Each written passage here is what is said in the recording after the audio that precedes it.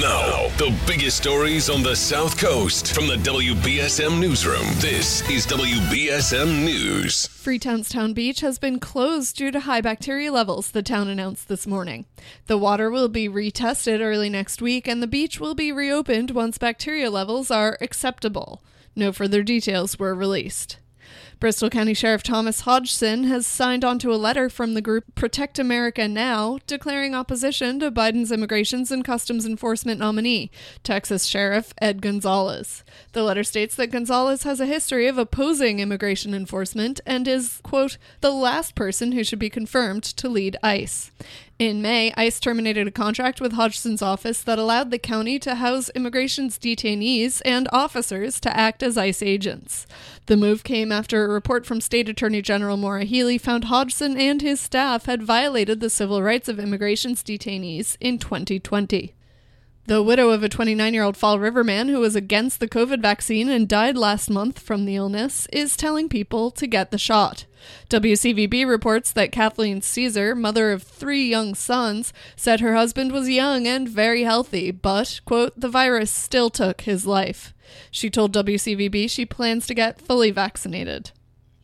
Massachusetts Congressman Seth Moulton has reportedly infuriated White House and other government and military officials with an impromptu trip to Afghanistan. NBC 10 Boston reports the Democrat traveled to the unstable country on Tuesday with Republican Representative Peter Major of Michigan amidst the massive effort to evacuate people following the Taliban takeover.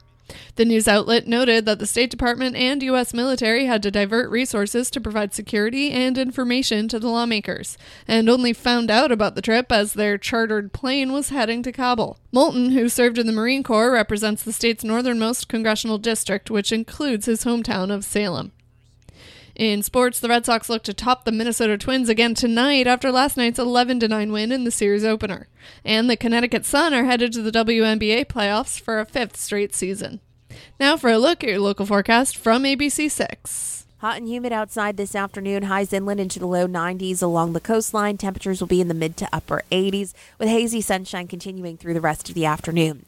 Tonight, we get some patchy fog. It stays mild and muggy with temperatures in the low 70s. And then tomorrow, another hot and humid day. High temperatures once again in the low 90s for our inland spots, 80s at the beaches. The very slight chance of an isolated shower or storm late in the day and into the evening. From the ABC6 Weather Center, I'm meteorologist Chelsea Priest on New Bedford's News Talk Station, 1420 WBSM. I'm Kate Robinson for WBSM News. Stay up to date with New Bedford's News Talk Station, 1420 WBSM, and get breaking news alerts and podcasts with the WBSM app.